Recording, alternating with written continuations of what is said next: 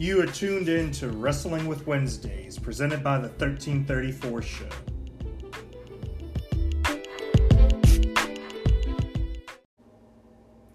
Well, it's another Wednesday. You know what that means. It's AEW Dynamite against WWE's NXT head-to-head. And it's Wrestling with Wednesdays on the 1334 Show. I'm Brian the Brain, and nope, Steven hasn't been fired like Eric Bischoff got fired from SmackDown. He's here. Hey, Steven. Hi, I'm Steven, and it's way past my bedtime. Yeah, it's right past both of our bedtimes, but we do it for you, our fans. We watch a lot of wrestling on Wednesday, so you don't have to. You can hear this review. What we're going to do is we're going to run down each card, and then at the end we're going to say who went over, whether it was NXT or AEW Dynamite. So, without further ado, let's jump on in. And let's talk about first the AEW Dynamite. So, show starts off rather explosively, not to use a pun. Well, I guess I just did. Because SCU's come into the ring. They get attacked by the Lucha Brothers, who I thought was LAX with, luchador masks. I don't know. I guess that's racist. I just want to say, this goes back to a text thread. Topher asked if one wrestler was a part of the Lucha House Party, and you said, no, they're not all the same, you racist. Well, guess what just happened? You became Topher and said if the Lucha Bros were LAX. Yeah, well, they had on masks, so maybe they're the same wrestlers. We don't know. They're in masks. That's the great thing about masked wrestlers. You can substitute them in and out. Maybe Jericho comes out in a mask again. He's done it before. All I'm saying is, Pentagon Jr. is also like 1.5 feet taller than both people of LAX, so. The boots can change up things. But anyway, they come out and attack SCU. Christopher Daniels gets put out, carried out. This is where they're sort of breaking kayfabe again, because all of a sudden, the Young Bucks come out. And I'm like, is it the Young Bucks... Are they and SCU both heels or what? I think they're playing the executive roles, but they're playing it while they have their wrestling attire on, because they are also in charge of the tag division within AEW. That's the problem with having the boys run the show, because you blur those lines a lot and you don't know what you're getting. At least Cody stays off of television for the most part, unless he's needed for something, but the Young Bucks shouldn't be the team that goes out there. If you had some backstage officials like your Dean Malenkos and stuff show up, sure, fine, but you don't show other talent because you don't know what they're necessarily doing. Right, because let's say they need to feud or something. Oh, we all care about each other because we're all boys, and I don't know. I think it pulls too much of the curtain back, and we have to suspend disbelief a little bit, and with them, coming out, we're concerned executives, but, you're maybe going to wrestle them, as a tag team, competition. So, I don't know. Anyway, so Scorpio Sky comes in. He subs out for Christopher Daniels to take on the Best Friends. So, at some point, Scorpio Sky loses a shoe. I think one of the Best Friends rips off the shoe and throws it in the crowd. Then the crowd becomes more interested in the shoe and the fact that Scorpio Sky's wrestling with one shoe. They start making that a chant. Best Friends, to, steal something from our last episode, where we were talking about sucking toes or something because Roach was on the show, and his Twitter feed is a total perverted mess. But anyway, somehow we talked about eating toes, so they were biting Scorpio Sky's foot. Then the crowd really popped the loudest of the whole match when he threw out his other shoe. Then someone in the crowd threw the shoe back, and that got an even bigger pop. So this was all about Scorpio Sky's shoe and foot for what I can remember of the match. Literally, all I got was the Best Coast Boogeymen had to be separated so Scorpio Sky could get some shine. And then really big, I wrote, They cared about the shoe. There was also the pop for the best friend hug. They interrupted the hug first. Then they did a couple more moves, and they got to do the hug, so that got some cheers. When it's all said and done, SCU got the win. This tag team tournament has been so lackluster. I guess you could say you started it out strong with, who's the Private Party beating the Young Bucks. But in retrospect, this tag tournament just doesn't seem special at all. Like, it almost just, like, each match doesn't even seem like it's in a tournament. It's almost like, oh, it's a tag match on the show.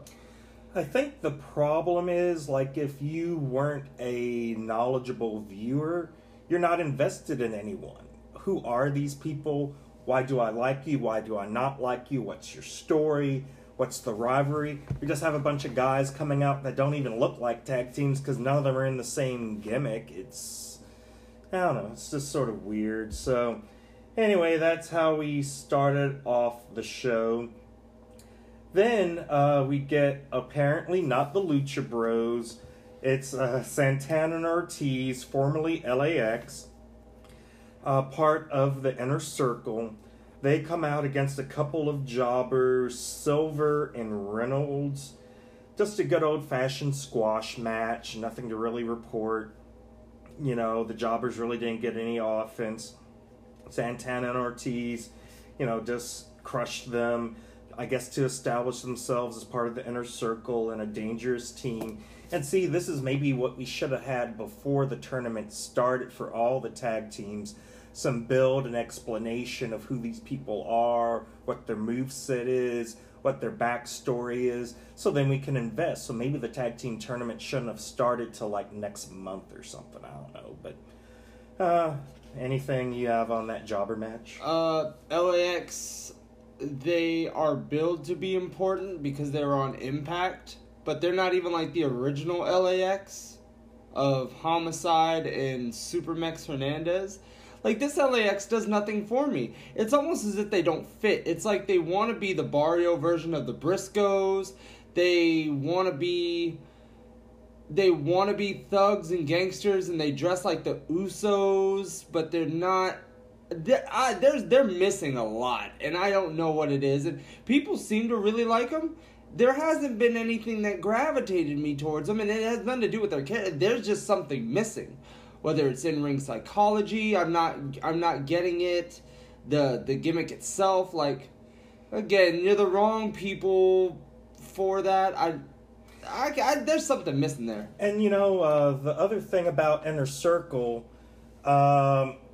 it's sort of weird that I'm not sure how they combine. So why do we have LAX, Santana, and Ortiz with Jericho and with, what's his face? Sammy Guevara and Jake Hager. Yeah, it doesn't combine. Like, why are these people even wanting to hang out with each other? Now, maybe Sammy Guevara, because at least you could have the whole Latino thing again, but Jericho and Jack Swagger, I knew Jake Hager came in as the enforcer for Jericho. Makes sense.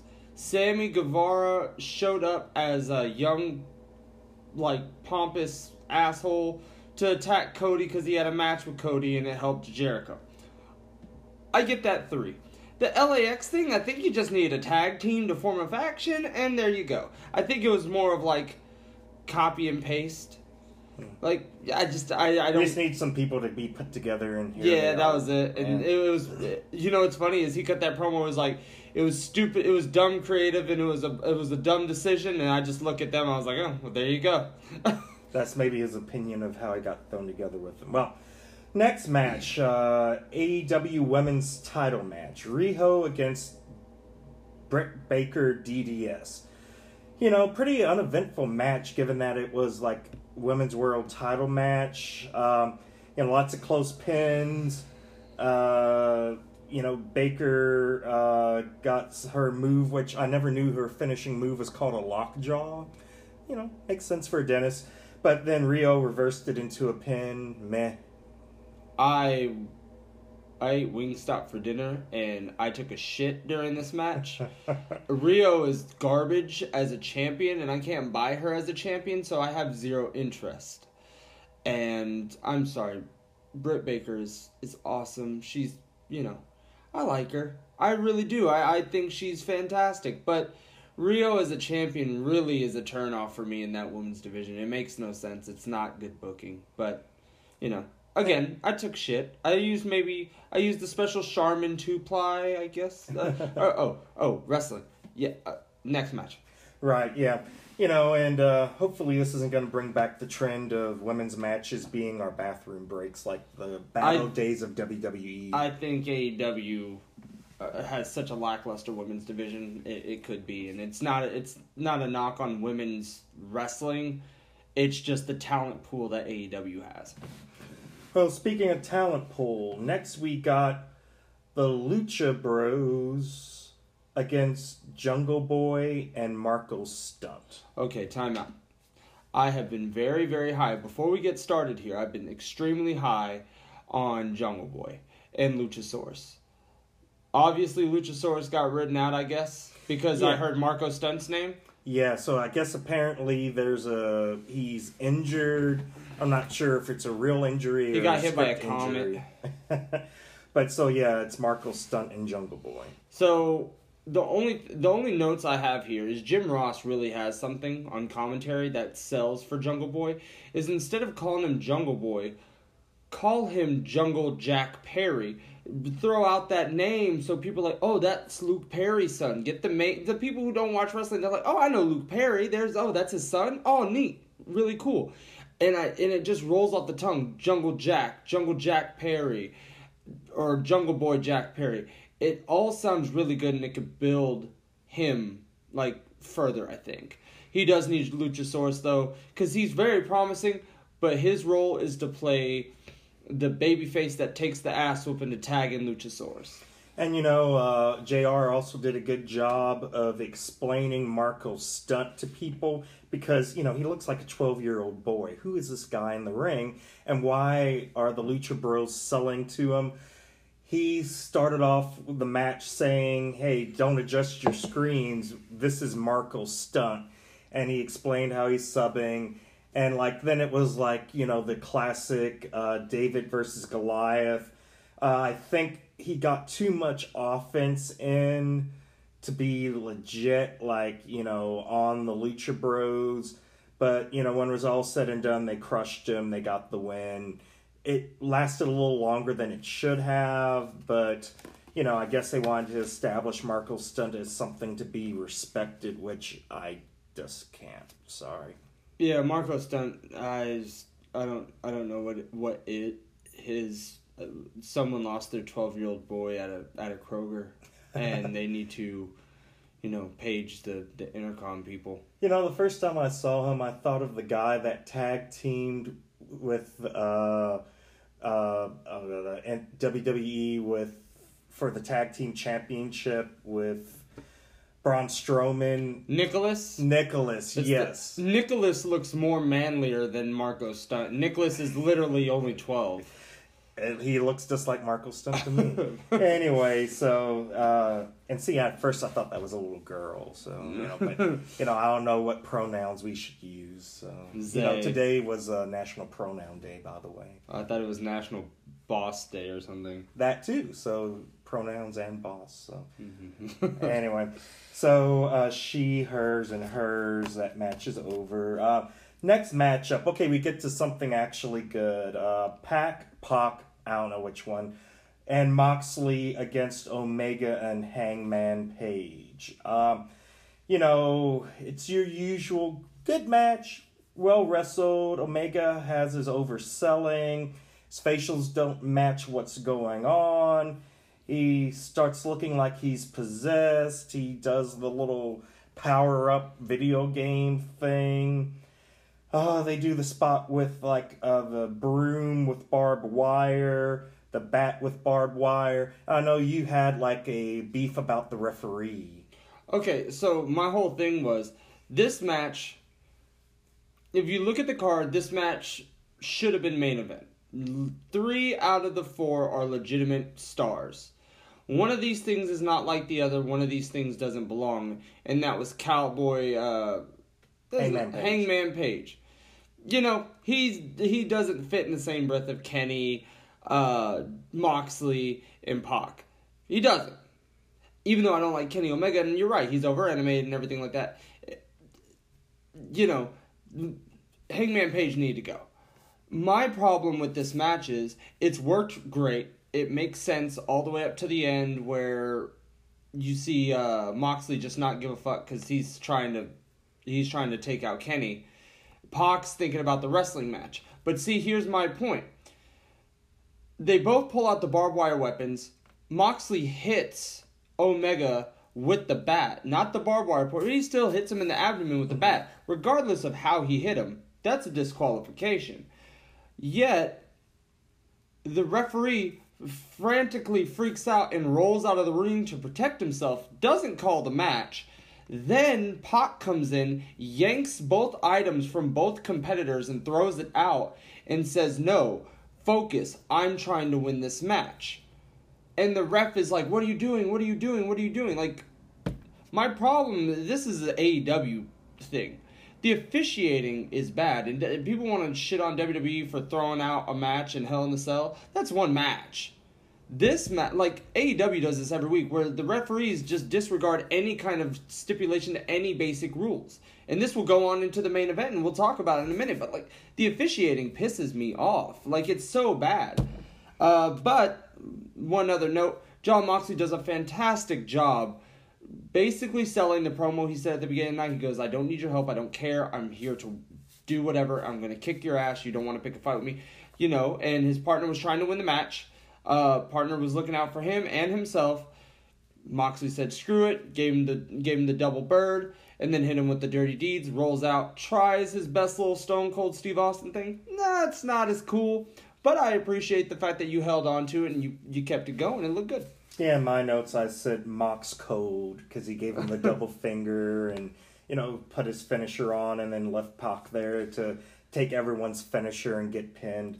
You know, so, you know, decent match. Don't understand why the referee just throws up his hands and rolls out the ring to let chaos happen. I've never seen that before. So, anyway, well, next we have our main event, which, you know, Darby Allin in a main event, but whatever. So, 22-year-old, because the announcers kept on pushing that, 22-year-old Darby Allin versus Chris Jericho for the AEW Heavyweight Championship. JR made a point of talking about how Darby Allin was growing up watching Chris Jericho. So he knows everything about Jericho, yet Jericho knows nothing about Darby Allin because, you know, Jericho's too important to ever figure out who Darby Allin is. So he comes in unprepared for this opponent, and is that arrogance going to cost him? So that was a good sort of build for the match. My thing was, and you brought up a very valid point to me before we got on air, was when we were watching the show, you had some heat with the match itself, and I agree with you, and I think both of you and I had the same thought process, but you brought it to light and you explained it. What was your beef with the match? Well, for one, it was a Philly street fight. So why is your world champion in a street fight match with someone he's never really crossed paths with? I mean, they had one interaction last week, you know, but a street fight should be reserved for something that's been building over time. There's a lot of hatred. It's time to kill each other because we've had multiple matches. You've jumped me in the back. You cost me this title, whatever it is. There has to be something major where now we need to kill each other in this street fight. Hey, it's our first match ever. Hey, let's have a street fight. And it's, you know, Jericho's not a street fight type of wrestler.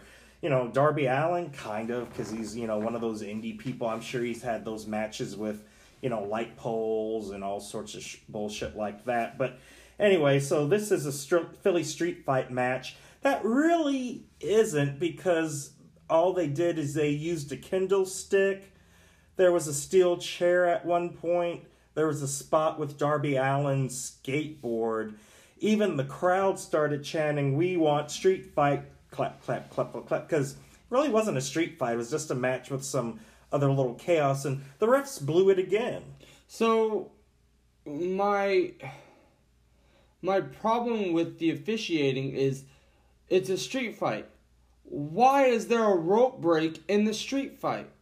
Twice. They did it twice, but then later on in the match, Jericho ties Darby Allin's hands behind his back. You know, if he gets his body under the thing, wouldn't that be a rope break? Oh, we're just gonna ignore it because his body went under the ropes twice, 2 or 3 times. They didn't break it then. They were like, oh, so he dragged him in the. The officiating just doesn't add up. It doesn't make sense. It doesn't follow just normal ins and outs of normal wrestling psychology and wrestling rulebook stuff. Yeah, if you have a street fight and you can use duct tape, you can use a chair, you can use a kendo stick. Okay, if he puts the walls on and the guy reaches the rope, he doesn't have to break the walls. What's he going to do? Get disqualified? He just used a freaking kendo stick. Then he put on like a Boston Crab. Once again, reached the ropes, and the ref's all in his face about breaking it. I wouldn't have broke it. It's just bad, bad booking. It doesn't make sense. I was sort of cool with the duct tape. It was funny that JR is like, I've never seen this before in all my years. I guess he forgot, like, Mankind with his hands handcuffed behind his back as he was taking the chair shots. And I was excited because Jericho came in the ring with a chair with Darby Allin's hands tied behind his back with the duct tape. I'm like, oh, hell, is he about to take a chair shot to the head unprotected? No, he swung and missed, and I'm like, boo. I will say, though, Darby Allin did some unique and cool stuff with his hands taped behind his back. Like, he has this ability to do stuff. I never want to see him in another main title match again. He has no business being in those matches. I don't care if he's 22. I don't care if he's like...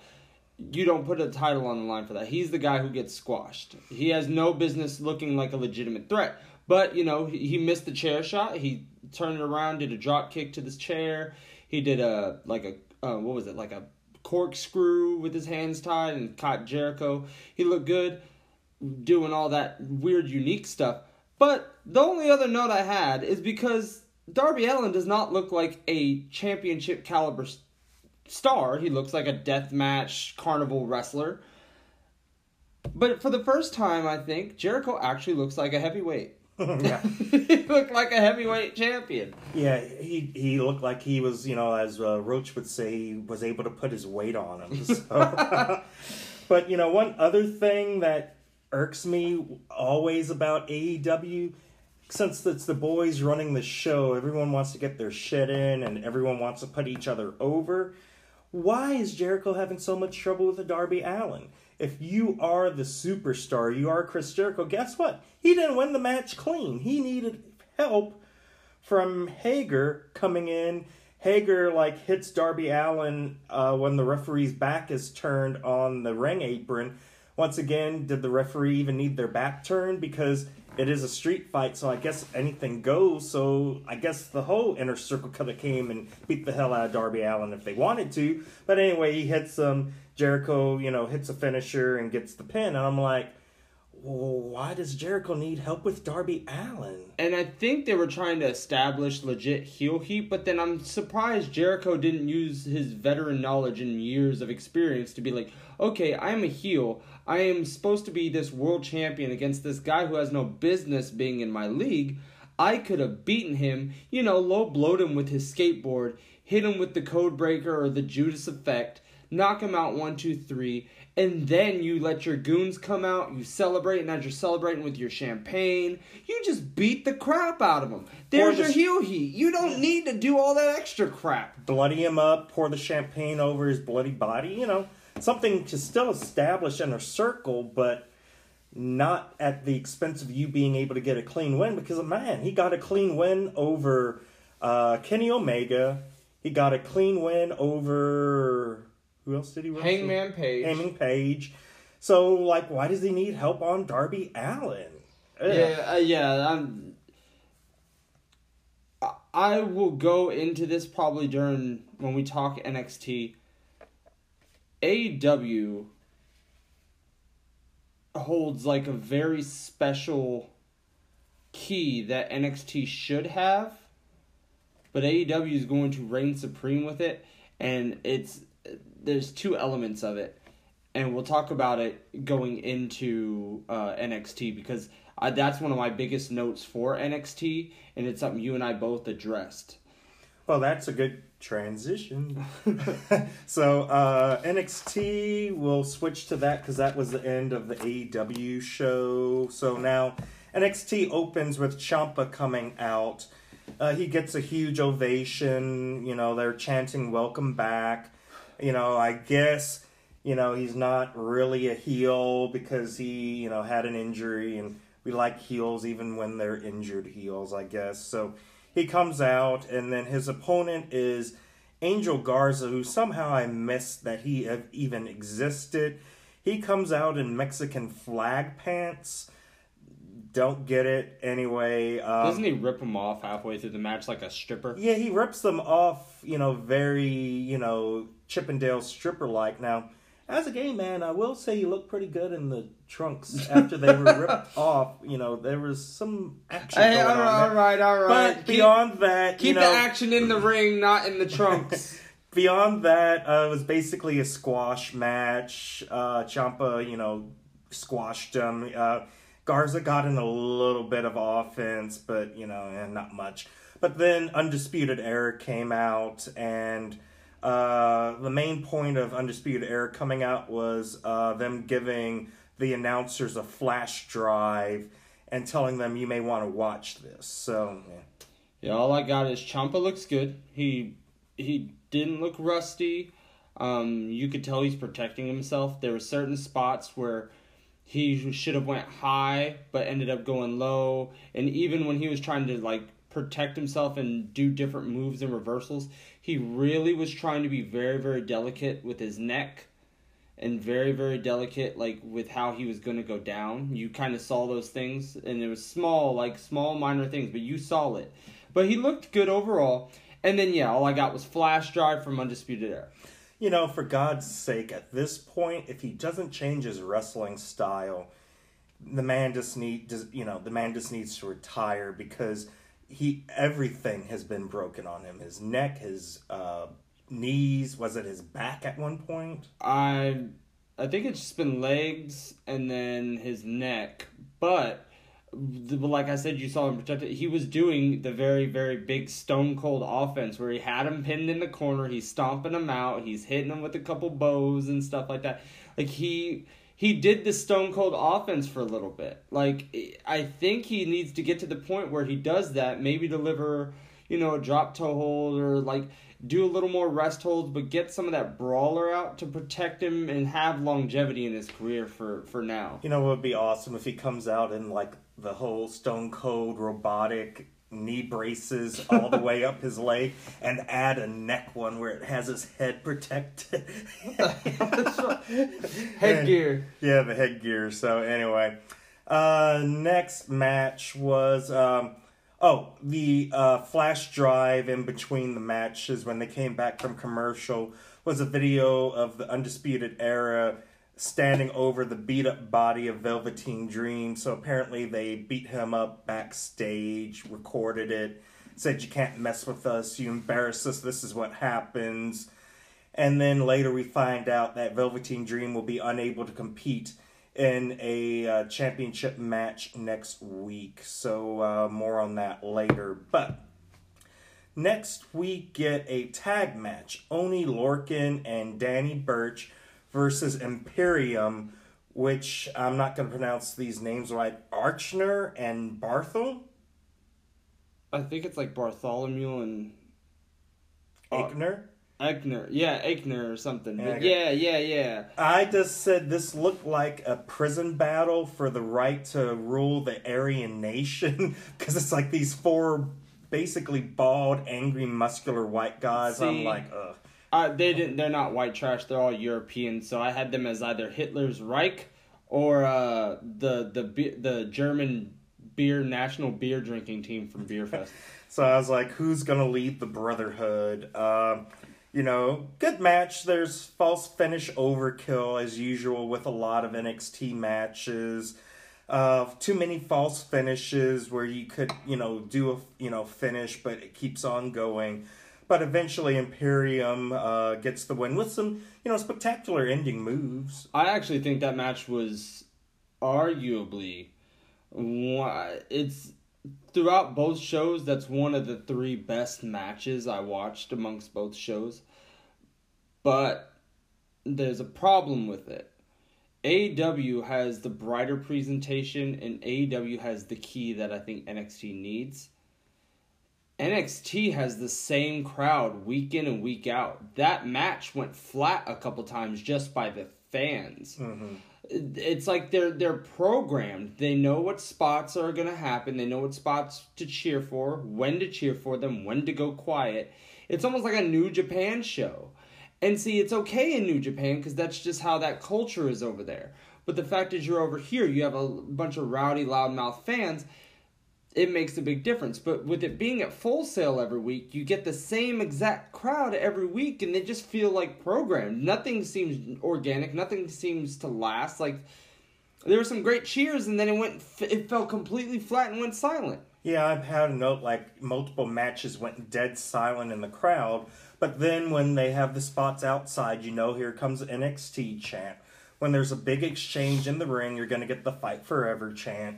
And it's very programmed. Like, they could have, like, this crowd on, like, sort of like the old TV shows of the 80s where they had, like, the canned studio audience noise. Like, here comes Willis saying Dynamite, JJ saying Dynamite.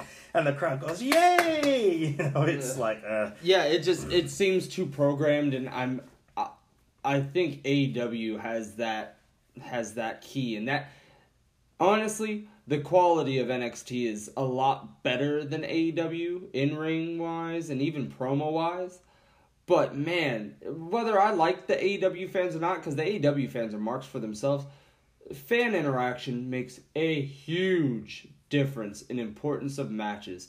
And NXT had some fantastic matches, and that tag match was one of them, but the crowd didn't keep it alive like it should have. The crowd's much better on the AEW side, and, it kind of reminded me of the old Nitro crowds, because I don't know if it's just because how it looked. Someone even had a Ted Turner head. Oh, yeah, they had the Ted Turner fat head. And I agree with you. I started noticing it tonight. Like, I think it's the lighting and the presentation of the arena, and I also said the camera quality is not as sharp as WWE's, so it has that, like, smoky kind of look to it, so it does look very WWE-esque. Or WCW-esque. Like, it looks like it, and it does remind me of it. The crowd, Nitro was too hot, but, like, I guess the way it looks on television, it can remind you of Nitro. Still a hotter crowd than some of the crowds you get from other WWE I would events. say it is because it's the new car in town. It'll probably become a WWE crowd in about a month and a half. Well, speaking of something that's not WWE for sure, the next AEW match was Io Shirai against... Oh, NXT. Yeah, sorry, NXT, NXT crowd, Io Shirai versus Kaden Carter. The thing about this is I thought this felt very like Will Ospreay was booking it, because they did a lot of gymnastics and didn't hit each other for a whole exchange that went way too long with the flippy, no contact, no impact. And, the crowd went silent again. This was also basically a squash, but eventually Io Shirai got, a moonsault. But, I could have put this match over on AEW. It, didn't really fit what I feel a NXT match should be. At the end of the match, after she pins Kaden Carter, Rhea Ripley comes out, interrupts an Io Shirai promo, and Ripley says, "Get my name out your mouth, or I'll get it out your mouth for you." And then, Shirai says something in Japanese off mic and walks away. Yeah, I think Io Shirai looks great, and I know she's a very physical wrestler. So when I saw this happening, because I know she's either her or Kaden's a former gymnast, you had the same note that I had. I said it's literally another Young Bucks or Ospreay match. And I've never seen that kind of match on NXT. I think I was just like, I was so lost for words because I'm watching them just flip around and roll around and not contact each other for the first, I want to say 45 seconds to maybe 2 minutes. It was a couple minutes, yeah. Yeah, like it went with no physical contact other than flipping around in reversals and everyone's landing on their feet, no selling it. It's a gymnastics show. But Io Shirai looks good. She looks like a star, but of course, my new female crush on NXT, Rhea Ripley, who is the star, just comes out, cuts the promo like you said, looks great. And then you see Io Shirai just take a powder out of the ring after speaking something. Yeah. And, and I think definitely Ripley's a star. I can see that coming, that, she's going to get a big push pretty soon. So, speaking of pushes, someone that had the crowd eating out of his hands, Keith Lee, Dallas product Keith Lee, comes out against Dijakovic, or how do you say his name? They say his name is Dominic Dijakovic or whatever. Ugh. It's Donovan Dijak. Sorry, it's always going to be Donovan Dijak. And Keith Lee, he's a personal friend of mine. He has been since MPX. He has been. I was there when he won his first title in VIP in Arlington. That's my man, 50 grand. I knew he was going to be over, but to have exactly what you said, the crowd eating out of his hand, and he didn't even pose. He wasn't even doing his posing. They just started going. Yeah, they had their chants. Oh, bask in his glory. Oh, bask in his glory. It was great. And so, yeah, they were chanting the whole time. It was a good match. He has some great moves for a big man. Good power match between two big guys. Probably a Vince McMahon type of dream match. Two big bruiser guys, hitting each other. But then you get some of the flippy in that Keith Lee can do. The only bad thing about the match, it was interrupted by Roddy Strong rather than let the match finish organically. So it ends up sort of stopping the match. But here's where, we get some revenge on Roddy Strong being a heel. So he gets his comeuppance when, what's-his-face comes out. I almost said William Regal, same guy. Yeah, William Regal comes out. And explains, okay, Roddy Strong, you want to jump your opponent for what you were supposed to have, your North American title match, and this was the match that was replacing that. The winner was going to get him. So guess what? Next week you get both Keith Lee and the other guy's name who I can't pronounce. But, I don't know. With Keith Lee, watching him, it's almost like watching Samoa Joe again. But he reminds me a lot of Vader. Like a modern day Vader. He can be physically demanding of somebody, but then have this like athletic finesse to him where he could do these flips and kind of sell a certain way. Or you'll watch him roll around that big guys usually don't do. Keith has blossomed into something I didn't expect him to. And we used to stay up till 3 o'clock in the morning back when X and Y and Omega Ruby and Alpha Sapphire came out for Pokemon and just played and battled for hours on end. We were buds. And he was a good big guy over here in Dallas. Now he's just like, he's an actual star now. Like, he looks good, and NXT is like clearly behind this man by just video packages, promos, and the crowd's eating out of his hand. Right, so good for him. I'm happy for him.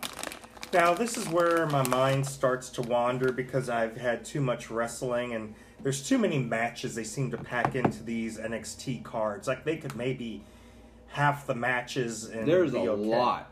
There's a lot of content on NXT, and sometimes I feel that hurts them almost because they're almost doing the AEW thing of trying to get everyone in. Sometimes you don't need to. Right, especially when it's squash matches, because here's another one. We got the bro, Matt Riddle, comes out against some dude named Bronson Reed, who I've never heard of or seen. And I said, He looks like the love child of Samoa Joe and Otis. Samoan Otis. Yeah, so just a squash match. Matt Riddle squashes him. That's all I got. I didn't pay attention beyond that. Next. Yeah. That's all I got. Here's another next. Tanara versus Tegan Nox. Tegan Nox got hurt. She came back. This was her return, I guess, and everyone was all joyous and stuff. She came out. She squashed my fellow Brazilian. She squashed her. And then, what was it? Smiley, Kylie, what's it? Dakota Kai. Dakota Kai comes out to congratulate her and welcome her back, and they're interviewing her on the side of the ring like it's a big ordeal. Cue Shayna Baszler music. And the horsewomen come out, interrupt this celebration. The one thing I wrote down that was memorable was Shayna Baszler pointing to her and is like, "You better back down, you're running out of limbs to rehab." Great heel statement. That music is powerful. She has her goons behind her, and even though she doesn't need goons, everything about Shayna Baszler, I think, has officially grown on me. I love everything she does, and that promo was just adding to it. You're right. That's fantastic heel work, and the delivery was so calm and cool. She said it with such ease. She kind of smirked and like scoffed at it and goes, all right, and then delivers the promo. So she belittled her and her comeback by the snap of her fingers. Shayna Baszler is big potential, and if they decide to call her up and do this, whatever thing, if she crosses paths with her buddy Ronda, guarantee the crowd gets really behind her instead of Ronda. I have a feeling they'll be together before their enemies. That's how you set it up. Right. You have to do the 4 horsewomen against 4 horsewomen, and then you could start, having the dissension and the tension and stuff, and I'd probably just use the wrong word. But yeah, you'll see them later on. That's 6-9 months down the road. But and you see him, we're more excited about what could be over what is, because I don't know what is. Like, why are they worried with these, like, face jobbers, basically? But yeah. Whatever. Another filler match. Boa, B-O-A, is that how you say Boa? Boa is the Mandarin Chinese guy who won the, China tryout when they did the tour for 6 days or something last year. I put in my notes, isn't he on 205 Live, ? He should be. He actually is a pretty good performer. He's not the No, that's Akira Tozawa. I know, that's so racist. I'm sorry, folks, but they're the same guy. Chinese and Japanese are not the same thing. But he wears the same type of shorts and wrestles the same type of wrestling match, and So, Boa, he would be great on 205 Live. He's a pretty actually decent talent. The problem is, he ran into Big Damo. Killian Dane came in and obliterated him. Just another squash match. There are some of the, can David beat Goliath? No, he can't. He flipped around a little bit and Dane just caught him and killed him. So, another filler match just to, use up some time. So, blah.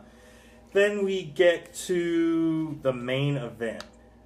Pete Dunne, the Bruiserweight, against Punishment Martinez, who is now going by Damian Priest. The announcers kept on mentioning that he's the undefeated Damian Priest.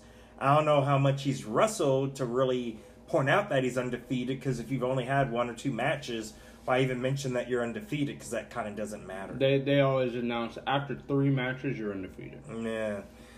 And, speaking of announcers, one thing that started bugging me, and I know she's a rookie, so I'll maybe, leave it alone, but Beth Phoenix kept on trying to jump in with content, but she interrupted Ronaldo a couple of times, or, either he stepped on her or she stepped on him. So I can hear her in the background trying to say something, and all of a sudden he starts screaming about something, which is his way. But she's better than Renee Young and better than Excalibur in AEW, so I'll make that hot take. See, right now. and my hot take is get rid of the 3-person. We just need 2. There's not Agreed. enough room for 3. Agreed. But anyway, Bruiserweight against Damian Priest. Good match. The Bruiserweight did his stuff where he was working the arm, working the fingers. Apparently, Damian Priest has a move where he uses his arm like a crossbow or something. Is at least what the announcer said. I don't know. I've never really seen him before much. He was working the arms. There was a lot of, good moves, good false finishes. Once again, I think sometimes you get to these points where you have such power moves that you could end a match there, but here you are kicking out. And sometimes you have one too many kickouts for a TV match. You may want to save those types of kickouts for pay-per-view or something more meaningful. Just a regular run-of-the-mill match on TV. Don't need to pull out all the stops and do all your shit and kick out of absolutely everything. Maybe tone it back a little bit. The only note I got is I remember seeing him in Ring of Honor, and I was sitting next to L.A. It's L.A. or somebody. It was L.A., maybe Alex, Jen. And I was like, Vince is going to love this guy. Of course, I was drunk then. Funny enough, a couple years later, he's actually on WWE television in some form or fashion. He's on NXT. He looks good. I don't like this hokey gimmick. I don't know who the woman is. She's really bad at trying to time in her interferences. And he used the Razor's Edge as a setup move, but then ignored the setup part of the setup move. He did the Razor's Edge and then he rolled out. I didn't get that, but it was a solid match. Pete Dunne did exactly everything he needed to do. He's a professional. He puts on a clinic every time he's in the match. And, Pete Dunne kicked out of a Liger Bomb. It was some back and forth and reversal. So, of course, that cued the crowd to chant, fight forever, fight forever. And then, to protect Pete Dunne, the referee got caught in between the two of them. As the ref finally got out of the way, Damian Priest hit Pete Dunne with a kick to the balls. And from the balls, he did something called the Reckoning. And the Reckoning led to the pin. And, of course, he got the win. Damian Priest beat Pete Dunne. And that was the main event of NXT. Well, I reckon he used heel tactics to win. Are there any closing statements? Well, we need to, pick who we feel, won the night. Who went over overall for the 2 cards? I'm going to say NXT had 2 of the best matches of the entire night, with that tag match and then with the Keith Lee match. Those alone are fantastic matches. But again, AEW had the key that NXT doesn't have, and that's that fan interaction. It's that fan participation. It's how fans respond and how much noise they're making to sell a story. AEW is getting too quiet at certain times, and it kills momentum that these matches have. And I felt NXT had way too many matches tonight. I'm going to say AEW, despite having the weird wonky matches like the 2 tag matches for the tournament, they had a quality tag match that was main event status. They had a world championship match that it didn't make sense to us, but it will deliver. It has Jericho in it. I'm going for AEW to go over. I got AEW winning week 3. Week 3, I also have AEW going over. Even with the squash matches they had, it still seemed to be developing something and telling some story that we needed to hear. And the crowd was more into it. It just felt more important. Where I don't think if I missed all of this for NXT, I would be fine not knowing anything of what happened. Where AEW, I needed some of this to sort of understand where it's going. Maybe just because it's new, but I have to subtract points for all the nothing matches NXT had, where it's just like, okay, I have development talent against more development talent, like that's further down the road, and that was just too much for like what you should have as a flagship show. If you're gonna be trying to compete on this Wednesday, you can't have that many squash matches, because at least on the AEW side, the people getting squashed are still your, main weekly talent. For the, NXT people, I've never heard of, I don't know who they are, and I'm not inclined to care. Yeah, if you want to have some of those upper echelon development talent that's like a Boa or like a Bianca Belair or something, like if you want someone there they could be the ones you squashed. Like if you're trying to have squash matches, to have them seem important, because then it just keeps furthering a star, because the star is beating down a name someone knows. Because see, if I was flipping back and forth, I would probably have stayed on AEW because it just seemed more important. Felt more important. That lighting, the lighting in the crowd alone gravitates your attention. And I love NXT. I'm a firm believer that the talent and the quality in the ring is 10 times better than AEW, but the crowd in the venue, NXT is at this point now, and I think I'm not going to apologize and make excuses for them. They're at this point now where they got to start packing their bags and moving around a little bit. I'm not telling them to do these big, massive arenas and try to, you could do little, but just have a different crowd, because you think about NXT crowds are white hot when they're traveling. When they do those different shows, you see the videos, we've been to a couple of them, they are white hot. So they need to do that. Get out of Full Sail. Start traveling a little bit, please. And, I wonder if the ratings keep on losing, is Vince going to fire Triple H? Because, that seemed to be what got Eric Bischoff. I know that's not going to happen because, he's fucked his daughter and they have a kid and all that good stuff. But, maybe Vince will have to start taking over or something. I just think we start seeing the point where people are kind of lost in the shuffle on the main roster, and they'll just develop or end up on NXT. Like, they might not even be an NXT superstar, but, you get lost in the shuffle. Yeah, screw it. Bring them down, put them on. Like, look at Finn Balor. Everyone's like, oh, well, Finn's NXT now. Maybe till after Royal Rumble. Come Mania season, he'll be back up on the main roster. Yeah. Well, speaking of ending things, I guess it's time to wrap up this episode, our third episode of Wrestling with Wednesday. Make sure to tune in on Friday night, Saturday morning for our usual 1334 show. Follow us on Twitter at 1334 show. Follow me on Twitter at BrianTheBrainTX. Do you have a plug? NyQuil, Advil PM, melatonin, things that will make you sleep because you've watched too much wrestling on a very, very long Wednesday. You can follow me on Twitter at SPZ_34, and then you could follow me. No, don't follow me there. Never mind, just follow me on Twitter. So, it's bedtime, and it's time to put this episode to bed. See y'all next time.